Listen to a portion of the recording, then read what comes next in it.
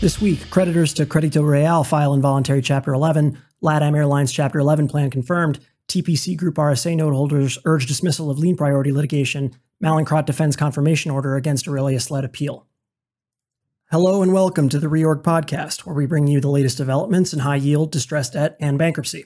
I'm Julian Moulin, and this is the Week in Review. It's Friday, June 24th.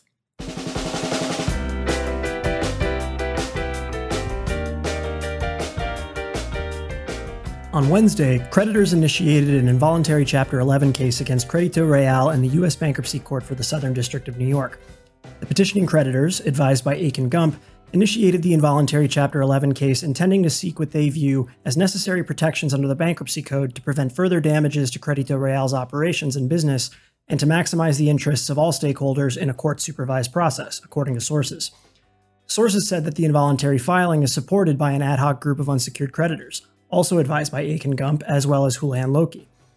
According to sources, the petitioning creditors aim to stop the company from granting unencumbered assets to certain secured local bank creditors, and to ensure that the collateral pool is preserved and contained. The sources added that the petitioning creditors want Crédito Real to continue as a going concern and are not pushing for a liquidation of the business. Crédito Real said in a press release Wednesday that it believes the involuntary petition is improper and was filed as a litigation tactic in the U.S. by certain alleged minority creditors to gain leverage in negotiations with the company. Crédito Real has said that it intends to oppose the involuntary petition and has asserted that under U.S. law, the company, its business, and use of its property continue as if the involuntary petition had not been filed. According to sources, Crédito Real has been pressured by Mexican banks to provide additional collateral, which would constitute preferential treatment in Chapter 11 that potential DIP lenders are unlikely to tolerate. According to cleansing documents that the ad hoc group posted in a press release, the company's secured bank lenders were under-collateralized by about $50 million. On Thursday evening, the TLA claim holders group filed a motion seeking a stay of Judge Garrity's order confirming the LATAM Airlines plan of reorganization pending the TLA claim holder group's confirmation order appeal. Although the TLA claim holders group has not yet filed a notice of appeal, the group says it intends to appeal the confirmation order insofar as it overrules the TLA claim holder group's confirmation objection. The Arnold and Porter ad hoc unsecured claimant group was the first group to appeal the confirmation order and decision. The TLA claim holders group argues that, absent a stay of the confirmation order, the debtors will begin to take certain steps to effectuate the plan.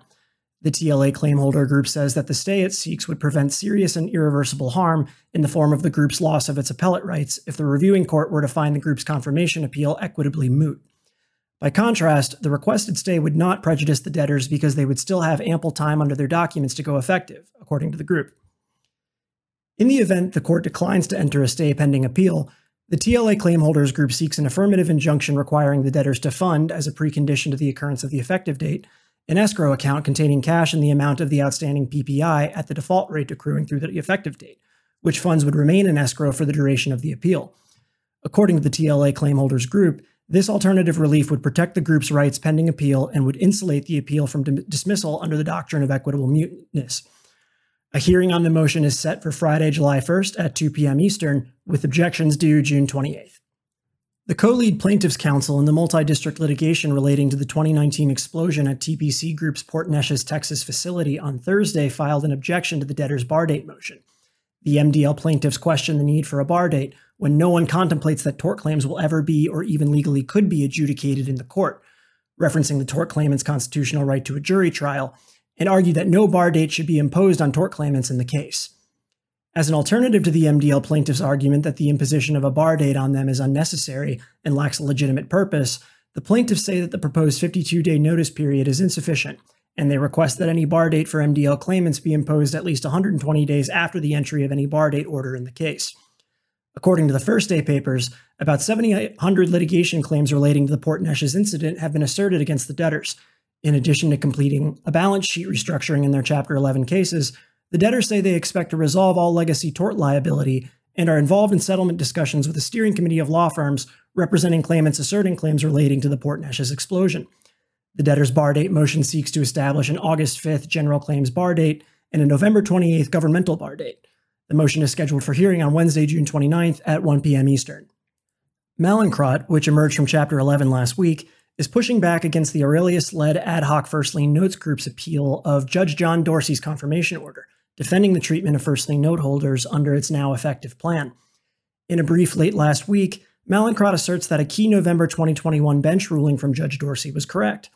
The debtors may reinstate the first lien notes claims without paying a $94 million make-whole premium under Section 1124(2) of the Bankruptcy Code, which governs reinstatement of unimpaired claims in Chapter 11 plans. The bankruptcy court properly concluded that the debtors may de-accelerate the first lien obligations, the brief says, allowing Mallinckrodt to roll back the clock to before the default that gave rise to the premium, the Chapter 11 filing. The ad hoc first lien notes group has urged the district court to reverse confirmation as it relates to the treatment of the first lien notes and the first lien note holders' rights under the second lien intercreditor agreement. The appellants assert that in order to reinstate the first lien notes, the debtors were required to cure any defaults under this first lien notes indenture, including by paying the make-whole triggered by Mallinckrodt's filing. The note holders contend that the plan's failure to do so means that the first lien notes cannot be deemed unimpaired, and that even if the debtors were not required to pay the make-whole in full, the debtors must at least pay interest on the applicable premium for the time the Chapter 11 cases have been pending. The reorganized debtors have asked the Delaware District Court to reject the first lien group's attempt to, quote-unquote, exploit the bankruptcy to obtain a windfall via payment of the make-whole, or 19% of outstanding principal, on top of interest totaling at least $15 million. Second lien note holder Deerfield and BOKF, as second lien notes trustee, filed a separate brief rejecting the appellant's argument that if reorganized Mallinckrodt is excused from paying the make-whole, the second lien note holders must pay the premium under the turnover provision of the second lien intercreditor agreement. Top read stories this week included former CEVA employee McAvoy appeals to 11th Circuit after district court denies motion to amend ruling on fiduciary breach claims against Apollo, CEVA. Revlon discloses membership of 5 pre-petition creditor committees. Aldrich Pump, Murray Boiler asbestos claimants sue to unwind Texas divisional mergers as fraudulent transfers and allege violation of fiduciary duties by parent companies, management.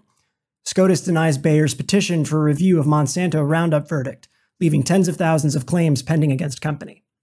And now here's Kathy from Los Angeles with the week ahead. Hello, this is Kathy Tom. This Friday, June 24th, here's the lineup for the week ahead. On Monday, June 27th, Ector County Energy Center will ask for approval of the sale of its power plant to winning bidder, Rockland Capital, for approximately $145 million, with potential incentive consideration of up to $2.7 million. Just Energy will face off the Electric Reliability Council of Texas, or ERCOT, that same day in ERCOT's third attempt to dismiss Just Energy's suit to claw back Storm Uri-related payments. On Wednesday, June 29th, SunGard Availability Services disclosure statement is up for approval. The debtor's plan provides for a toggle between a sale or equitization path in line with their RSA with term loan lenders. TPC Group's second day hearing also is slated for Wednesday, June 29th. The debtors will request final approval of $323 million in debt financing, consisting of a $200 million replacement ABL facility and $85 million in new money term loans, plus a roll-up of pre-petition senior priority bridge notes and senior priority notes. On Thursday, June 30th, Salem Harbor Power Development will press for disclosure statement approval over objections filed by judgment creditor Iberdrola Energy Projects and the U.S. trustee. The debtors announced today their election to pursue a standalone restructuring under their toggle plan of reorganization rather than a sale transaction. On Friday, July 1st, in LATAM Airlines, Judge James Garrity will hear the TLA claimholder group's request for a stay pending appeal of the plan confirmation order. The group warns that their to-be-filed appeal would become equitably moot without a stay. As for earnings, Bed Bath & Beyond will report earnings on Wednesday, June 29th. That's it from me, wishing everyone a great weekend from Los Angeles. Now back to you in New York. Thank you again for listening to this Reorg Weekly Review. You can find all of our podcasts on the reorg.com webinars and podcast page, as well as Spotify, iTunes, SoundCloud, and Amazon. Hope your families are healthy and safe. Have a great weekend. We'll see you next Friday.